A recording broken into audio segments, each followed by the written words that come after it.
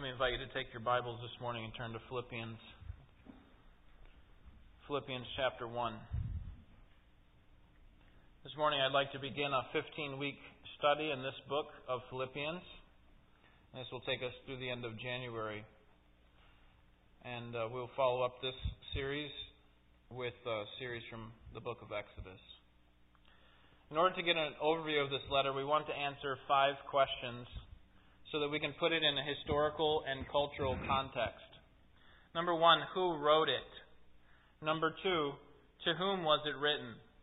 Number 3, when was it written? Number 4, why was it written? And then finally, what can we learn from it? Alright, so number 1, who wrote it? It's pretty obvious, if you know anything about the epistles in the New Testament, that this was written by Paul. And we can see that in the first verse, Philippians chapter 1, verse 1. Paul and Timothy, bondservants of Christ Jesus. In those days, they would start off the letters with the writer, the author of the letter, and then right after that, they would give the recipients, which we're going to look at here in just a second. But I want you to see that this is from Paul, and he also includes Timothy. But he's saying that Timothy is here with me as I'm writing it, I think is the point, because look at verse 3. It seems to be that this is clearly from Paul himself. Verse 3 reads, I thank my God in all my remembrance of you. So instead of saying, we thank our God, speaking of himself and Timothy, he speaks solely of himself. And then verse 12, I want you to know, brethren, that my circumstances have turned out for the greater progress of the gospel, so that my imprisonment in the cause of Christ has become well known throughout the whole Praetorian Guard and to everyone else. I think we all understand, and we're going to look here in a little while, that Paul was the one who is in prison, not Timothy. And so throughout this letter, he's going to talk about his imprisonment, and he's going to speak primarily in the first person, singular, and so he's going to be referring to himself. And so Paul is the author of this letter. Who are the recipients? To whom did Paul write? Well, we see that in the second part of verse 1. It says, to all the saints in Christ Jesus who are in Philippi, including the overseers and the deacons. Believers are the ones to whom Paul is writing. Believers at the church in this city of Philippi. Turn to Acts chapter 16 and we'll see a little background of this city. Acts chapter 16. Philippi lies at the north end of the Aegean Sea. It's in modern-day Greece. And this city was the first city in the Macedonian area in which Paul planted a church. He did this around AD 50, and this was on his second missionary journey. And so here we get a little background beginning in verse 7, chapter 16, verse 7. And after they came to Mysia, they were trying to go into Bithynia, and the Spirit of Jesus did not permit them. And passing by Mysia, they came down to Troas. A vision appeared to Paul in the night. A man of Macedonia was standing and appealing to him and saying, come over to Macedonia and help us. When he had seen the vision, immediately we sought to go into Macedonia, including that God had called us to preach the gospel to them. So, putting out to sea from Troas, we ran a straight course to Samothrace, and on the day following to Neapolis, and from there to Philippi, which is a leading city in the district of Macedonia, a Roman colony. And we were staying in this city for some days. And on the Sabbath day, we went outside the gate to a riverside where we were supposing that there would be a place of prayer. And we sat down and began speaking to the women who had assembled. This is where verses 14 to 15, where Lydia comes to Christ. She's one of these women that was meeting for prayer.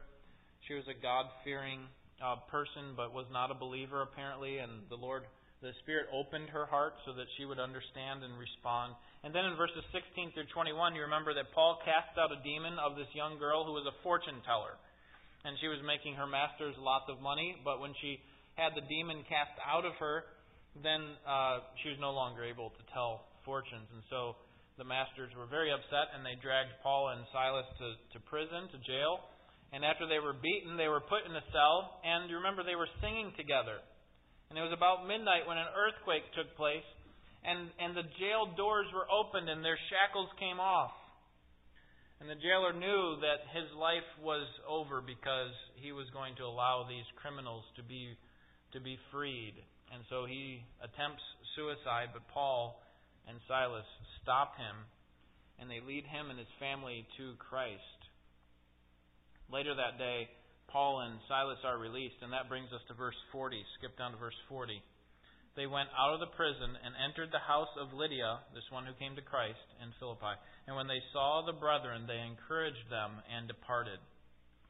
This is the very beginning stages of a church, a work that is set up in the city of Philippi. Paul's going to move on from here and come back later, but for right now, this is the beginning. He's seeing people come to Christ, and now they're gathering together with the brethren. That's the idea of believers. They're coming together to meet. And so these are the recipients to whom Paul is writing. He's talking to believers that he had personal contact with, that he perhaps led many to Christ. And now they are meeting together in the city of Philippi. Now turn to chapter 28 of Acts, because now the next question we want to answer is, when was this epistle to the Philippians written? When did Paul write this letter? So AD 50 is when the events of chapter 14 just took place. We were just reading about where Paul comes into Philippi. That was AD 50. Now, 11 years later, notice where he's at in chapter 28, verse 16. When we entered Rome, Paul was allowed to stay by himself with the soldier who was guarding him. And then skip down to verse 30. So he's under house arrest in the city of Rome. Verse 30, and he stayed, Paul, 2 full years in his own rented quarters and was welcoming all who came to him, preaching the kingdom of God and teaching concerning the Lord Jesus Christ with all openness, unhindered. So, what is taking place 11 years later, following these conversions that take place in the city of Philippi? Paul now is in a prison in Rome. And it's from this prison, he's under house arrest, but later he's probably going to be taken to some palace guard, to be awaiting his hearing before the emperor. But it's from this prison, his prison sentence, that he writes what we call the prison epistles. We've already studied one of them, it's Ephesians. Here's another one, Philippians, and then Colossians is another one that he writes from Rome, and then Philemon is another. So he's writing this while he's serving his sentence. And at the end of this house arrest, around AD 63, about 13 years after the church was planted, Paul wrote this letter to the Philippians. Turn back to chapter 2, Philippians chapter 2. Philippians chapter 2. And I think that this is at the end of his prison sentence because he expects to come to them. Look at verse 23. Therefore I hope to send him, that is Timothy, immediately, as soon as I see how things go with me. He's on trial here. He's about to see the emperor. Verse 24. And I trust in the Lord that I myself also will be coming shortly. Now when he first arrived there in Rome, he wasn't sure that he was going to be able to get out anytime soon. But apparently this is towards the end. And we know from history that he was there for about 3 or 4 years. So Paul is writing to the church at Philippi around AD 63. And he writes this letter to the Philippians. And the next question we want to answer is, why did Paul write this letter? What was the purpose of his writing? What is he trying to get across in this writing? What does he want the people to see? What does God want us to see in this letter? There are several reasons that Paul wrote this letter, but 2 primary ones. Number 1, it is to thank the Philippian church for the gifts that they had sent.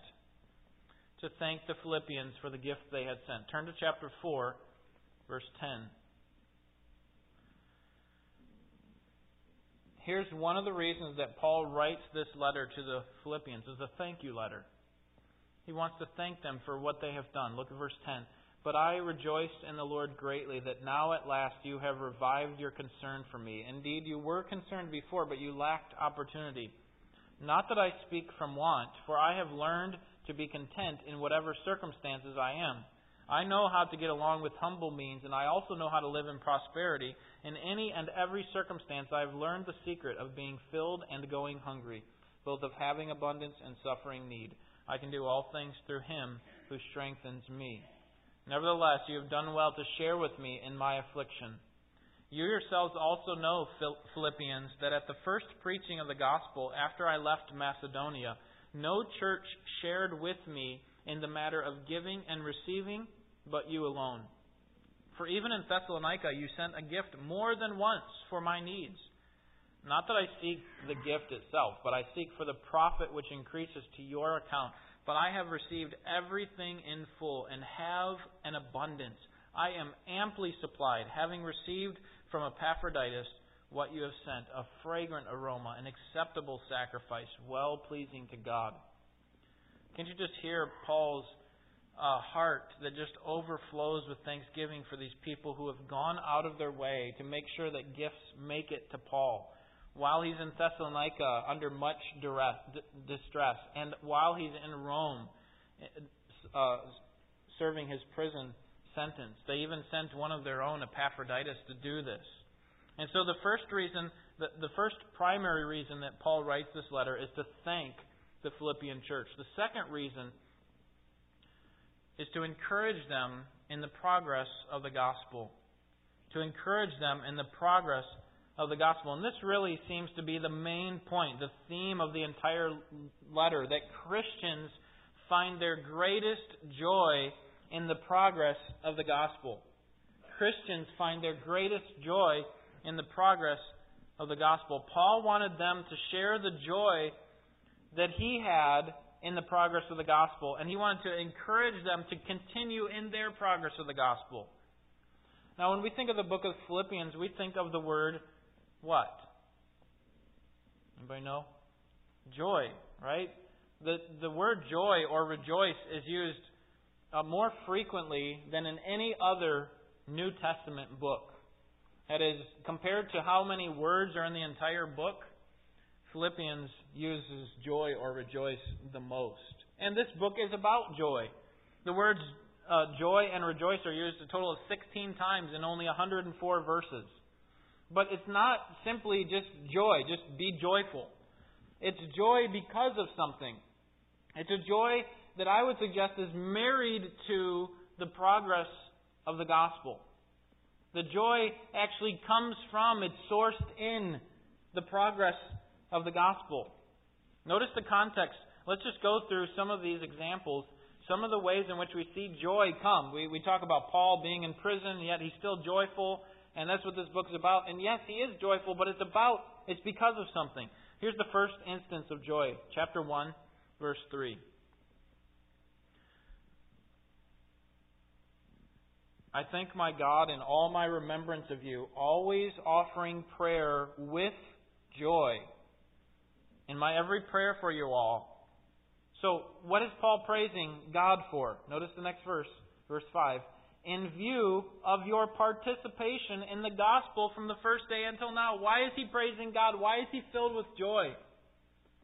It's because the Philippians are participating in the progress of the gospel. The second time he uses it is in verse 18. And notice why. He says, rejoice. Yes, I do rejoice.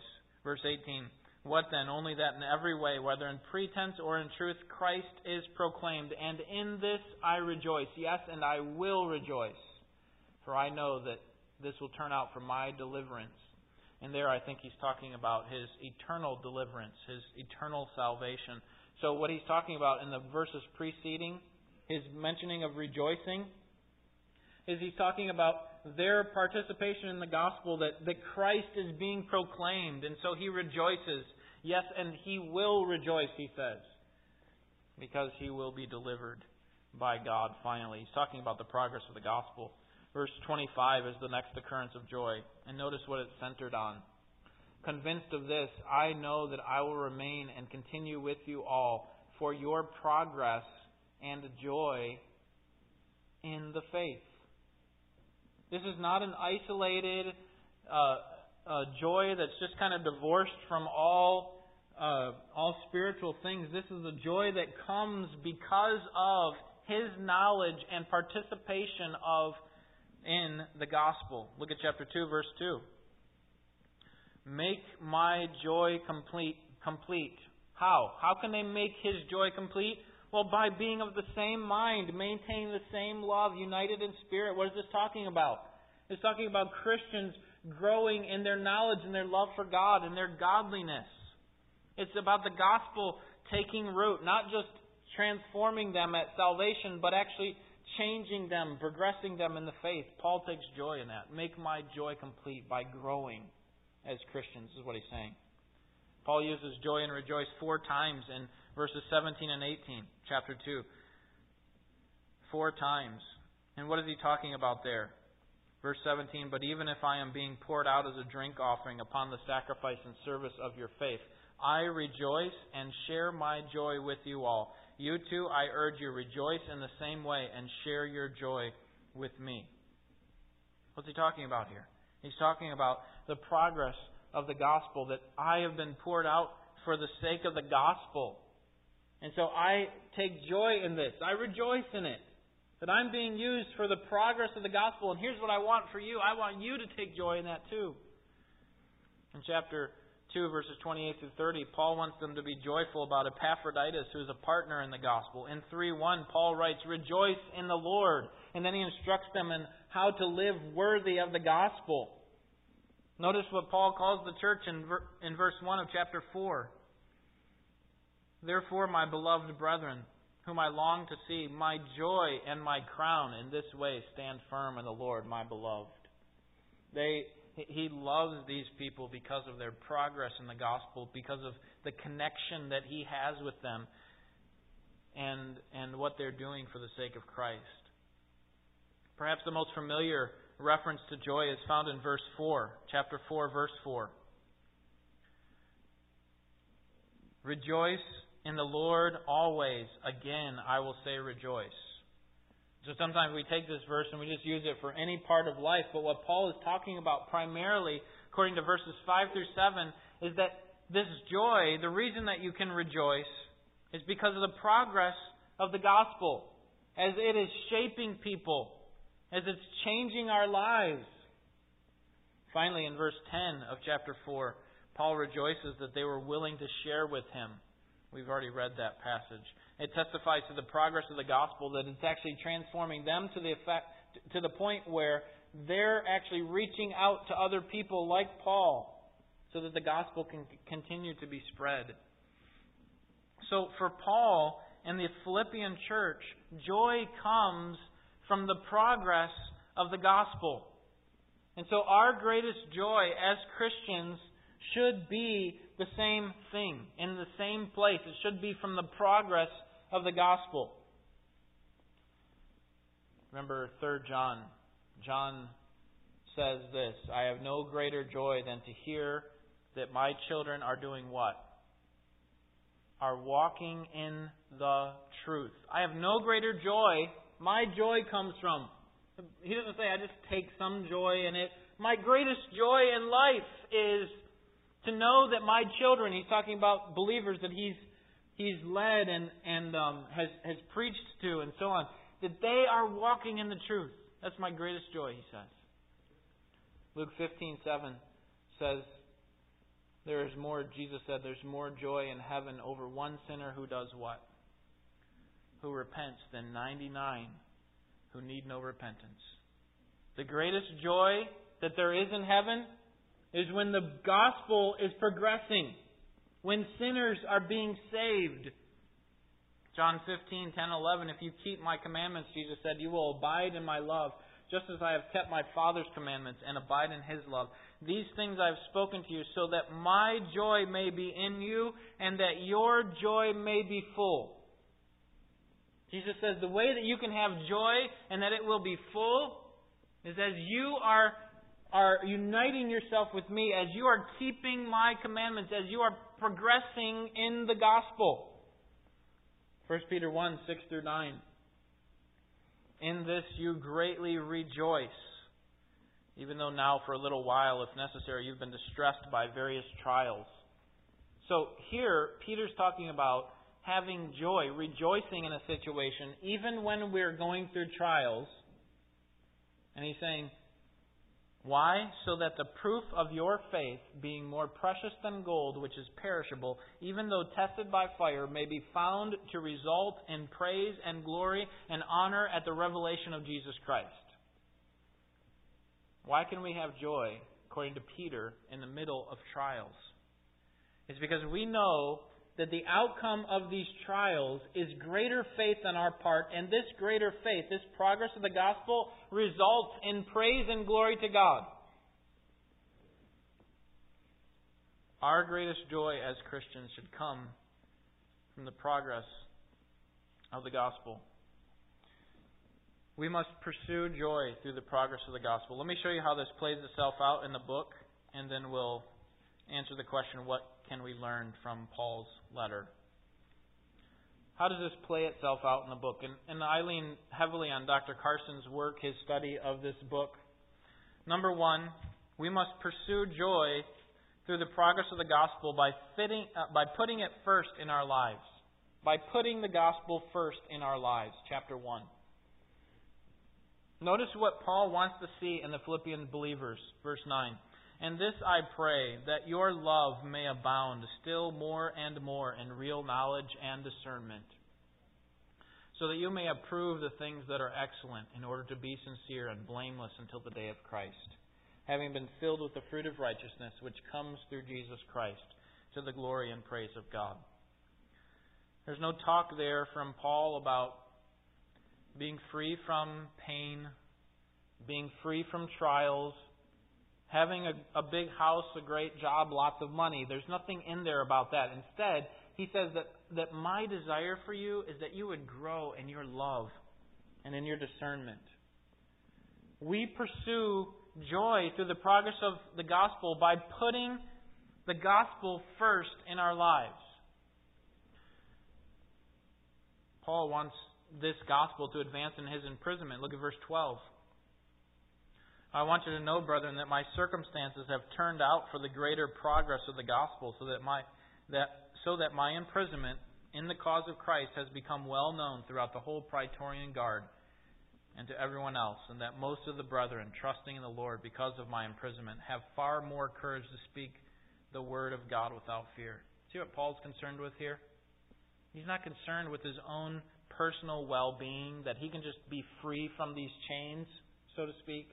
That he can get out from under the oppression of these Romans who, really it's because of the Jews put him there, but now he's going to appeal to Caesar, and he's not talking about that. That's not his primary concern. His primary concern is that people are progressing in the gospel, that the Word of God is being preached, and that Christians are growing up in their faith. He puts the gospel first, and that's where we're going to find our joy as Christians. Although to die is gain, Paul finds joy in living. Look at verse 21. For to me, to live is Christ, and to die is gain. But if I am to live on in the flesh, this will mean fruitful labor for me, and I do not know which way to choose. Look at verse 24. Yet to remain on in the flesh is more necessary for your sake. Convinced of this, I know that I will remain and continue with you all for your progress and joy in the faith. See what Paul's doing here? He's saying, it would actually be far better for me. It would be more comfortable for me if I died and went on to be with Christ. It would be a gain. To live is Christ, but to die is gain, because then I can see Him face to face, and it actually would be far better. If you were gone through a trial, you felt so low. You wished for, you longed for the time when you could see your Savior and this trial could be over. This is Paul. And yet, what is his greatest concern here? Not for his own personal comfort. You know what, I'd rather just go on and do it. He said, no, for your sake, I want to see the joy of Christ grow up in you as you grow in the progress of the gospel. My life, Paul says, is lived for the progress of the gospel, and I want to see your life lived in that same way. So if Christ keeps me on, and and allows me to go through these trials in deep and hard ways, and I will do it for the sake of my progress in the gospel and for the sake of your progress in the gospel. So we pursue joy through the progress of the gospel by putting the gospel first, chapter 1.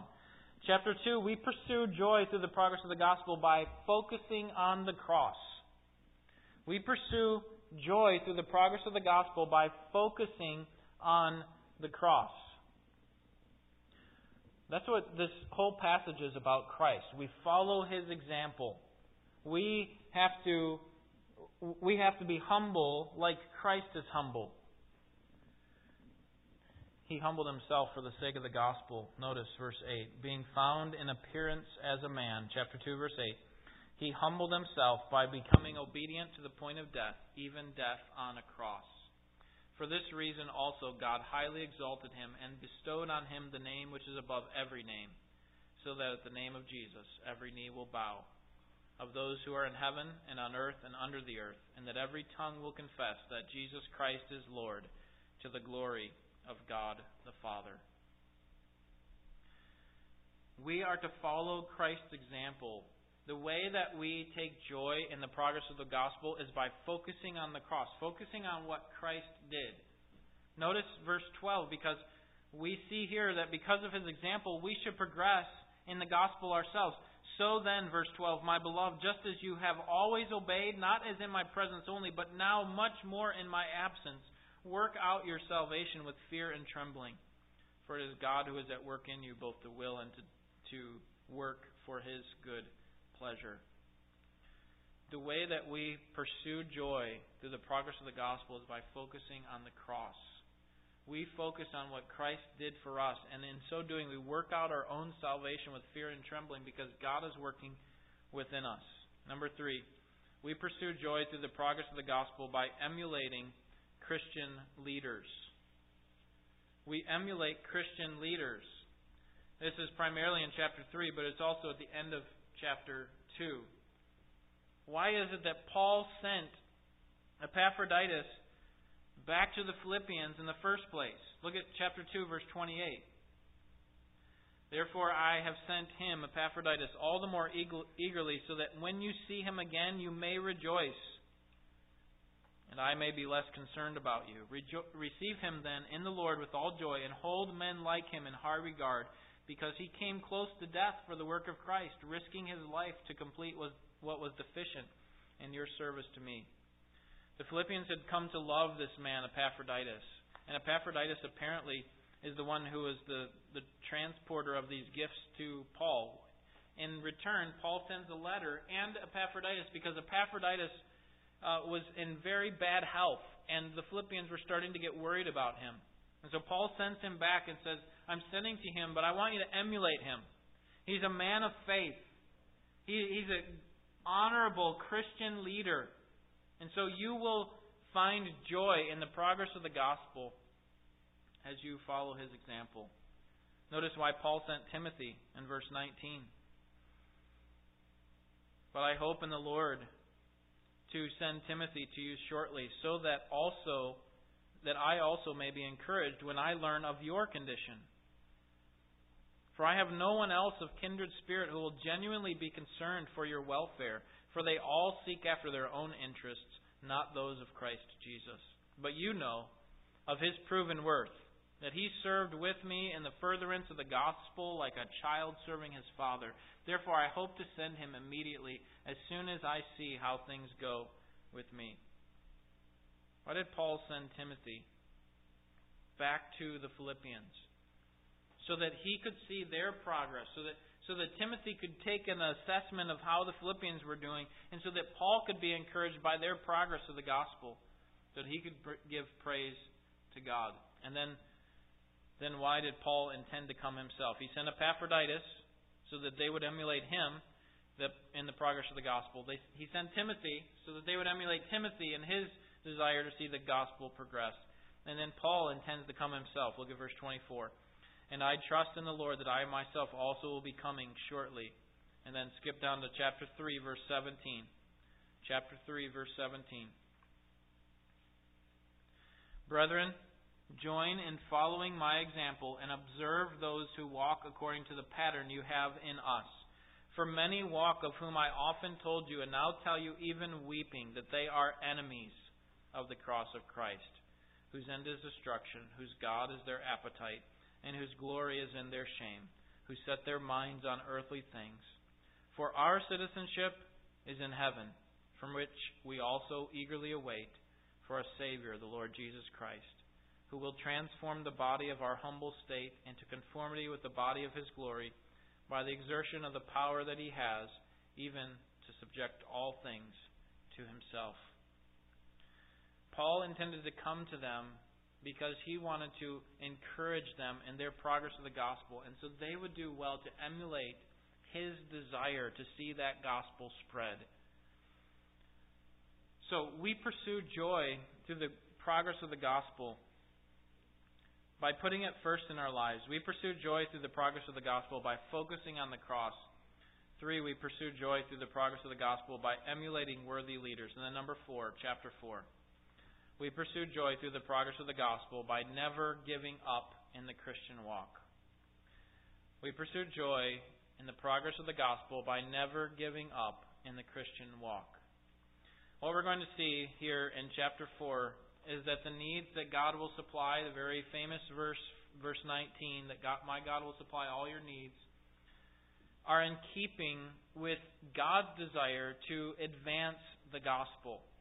That God gives His people what they need in order to advance the gospel. So, as a whole, this letter served the church by encouraging them to continue to be steadfast in their Christian walk and to pursue joy through the progress of the gospel. As God used the gospel to shape their lives and to give them eyes to see the need for them to use their influence on others to advance the gospel, it was an encouragement to them.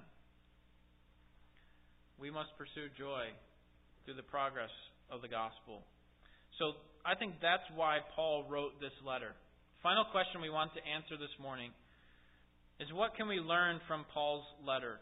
What can we learn from Paul's letter? We can find joy in lots of things, but our joy will not be satisfied in things necessarily. There is no greater joy, John says, than to know that my children are walking in the truth. There's no greater joy, I would say, for all of us than to be a part of the progress of the gospel. Jesus came, John 15, so that your joy would be full through the cross and through the progress of the gospel. So let me give you 6 points of application that we can learn from our study this morning. 6 points of application. What we can learn from Paul's letter. Number 1, get your eyes off yourself. Get your eyes off yourself. Get your eyes off yourself and your circumstances. If anyone would have the right, would be justified in thinking about himself and his circumstances and commiserating over his difficult life as a Christian, it would be Paul. But what do we find Paul doing? Not concerned about his individual problems and individual inconveniences. No, Paul's concerned about the advance of the gospel. We spend so much of our time dwelling on our own little lives and the annoyances that fill up our day and the people who let us down. But we need to stop putting our interests, our thoughts on the things of this life, of our little lives. We need to get our eyes off of ourselves and off of our circumstances, because we will be distressed. We will be carried down and weighted down with the load that we bear. And that's because we're seeking our joy in ourselves and in our circumstances.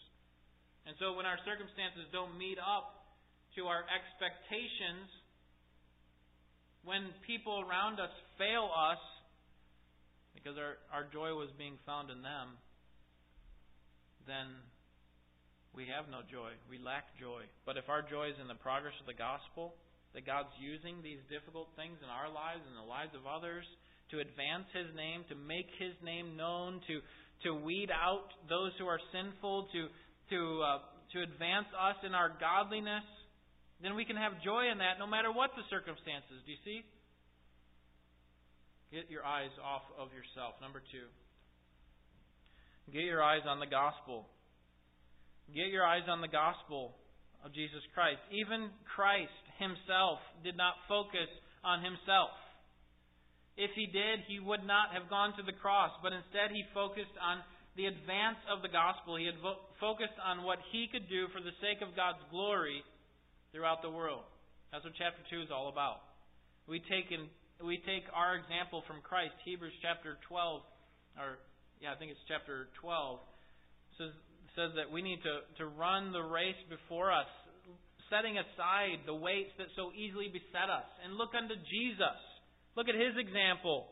He's the author and finisher of our faith, who for the joy that was set before Him endured all the trials, right? He endured the cross, despising the shame. He didn't think about the shame that was coming upon Him. Instead, He thought about what was beyond Him. That is the glory of God through the progress of the gospel. Friends, we need to get our eyes off of ourselves and onto the gospel of Jesus Christ. What in the world is God doing to advance the gospel in our world? And when I say our world, I mean our little environment in which we live. What is God doing to advance the gospel? Get your eyes off of yourself and onto the gospel. Number 3, get your eyes on the progress of the gospel in your own Christian life. Get your eyes on the progress of the gospel in your own Christian life. Chapter 4 is full of exhortations on how we need to be pursuing in our lives the gospel. And we do this through simple obedience. And when we do this, we are advancing the gospel in our own lives. The gospel was never intended to just save you from hell, was it? It was designed to save you from hell and to change you, to make you equipped to be in heaven, to be a citizen of heaven. When you come to Christ, you're far from there. I'm far from there. Praise God that He uses the gospel to continually change us to be more like Jesus Christ through obedience. So get your eyes, how can you progress the gospel in your own Christian life? What is it that you need to take the next step of obedience in? What is it that you're holding back from God right now? If your joy is in the progress of the gospel, you will be concerned about the progress of the gospel in your own Christian life. Number 4. Get your eyes on the progress of the gospel in the lives of other believers in our church. On the progress of the gospel in the lives of other believers in our church. Now, if all we did was cared about our own progress of the gospel, our own individual advancement in the truth and obedience, then we've missed the point. Because our obedience is designed to encourage other people, and we're designed to be a part of a community. So what kind of things can we do to advance the gospel in our church? What kind of things can we specifically do to advance the gospel in our church? And by advancing the gospel, I'm not primarily talking about witnessing to unbelievers, although we're going to get there. Paul's concern was with their growth in godliness.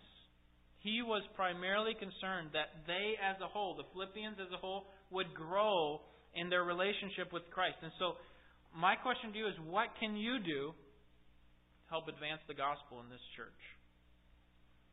What kind of things can you do to be an encouragement to other believers so that the gospel would be advanced in their lives? Get your eyes off of yourself. Get your eyes on the gospel and its progression in your life and in the life of our church.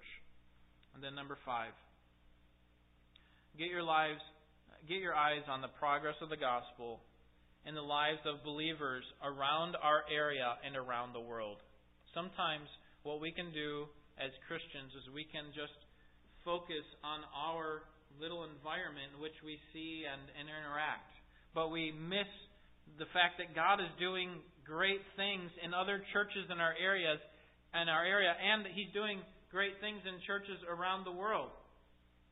So what can we do to partner up with these churches in order to advance the gospel in them? What can we do to be an encouragement to them? Help them grow in their progress of the gospel. How can we partner with other churches around the world to encourage them in their faith? To help them see that they're not alone in this battle. Is it just enough for us to send a check to a missions agency that forwards some money on to a certain missionary? Or is there something more that we can do to help encourage people around the world who are working to progress the gospel? Is there something specific that we can do? And then number 6. Get your eyes on the progress of the gospel in the lives of unbelievers. In the lives of unbelievers. And I would say in our area and the world and around the world. What can we do to see the progress of the gospel reach unbelievers in our area? What can we do as a church to help encourage people about their need to be saved? Help remind them and exhort them and challenge them that they have been blinded to the truth and that they need to come and repent. What can we do to encourage people around the world to bow the knee in this lifetime before it's too late? Because there will be a time, Philippians 2, that every knee will bow. But sadly, the unbelievers who will be bowing at that time will not be bowing because they want to. They will be bowing because they have to. What can we do to get them to bow the knee now? How can we see the progress of the gospel go forward through our church, through our ministry, through our interaction with unbelievers that we already know? And how can we do this around the world? Paul's letter teaches us that our greatest joy is in the progress of the gospel. And so we need to get our eyes off of ourselves and onto what God is doing as He advances the gospel in our lives, in our church, in our area, and around the world. And I'm looking forward to studying this in more detail as over the next 14 times that I'll be preaching in the morning. And so I would encourage you to keep up with the schedule that we're looking at. I put that in the quarterly schedule so that you can be reflecting on the verses that we're going to be studying each Sunday morning. Let's pray. Father, we are so thankful that Jesus took great joy in the progress of the gospel and seeing it go beyond the Jews and to the farthest corners of the world. And we praise you that it has reached us. We are part of that uttermost parts of the earth. And we praise you that there were people in our lives that were so concerned about the progress of the gospel that they joyfully gave it to us. And we want to honor you with our lives and our resources. So help us to think wisely about how we use our time, how we pray, how we give. Use what we have, our lives, so that the gospel would progress in the lives of believers here in this church, in the lives of the believers in churches in our area, in the lives of believers around the world, and then as the gospel progresses to unbelievers who need to hear and respond to the truth of the gospel. Lord, help us in this, we pray. May you give us clear ways in which we can advance the gospel, and we pray that the result would be a great joy, and that joy would fuel greater service to you. We pray in Jesus' name. Amen.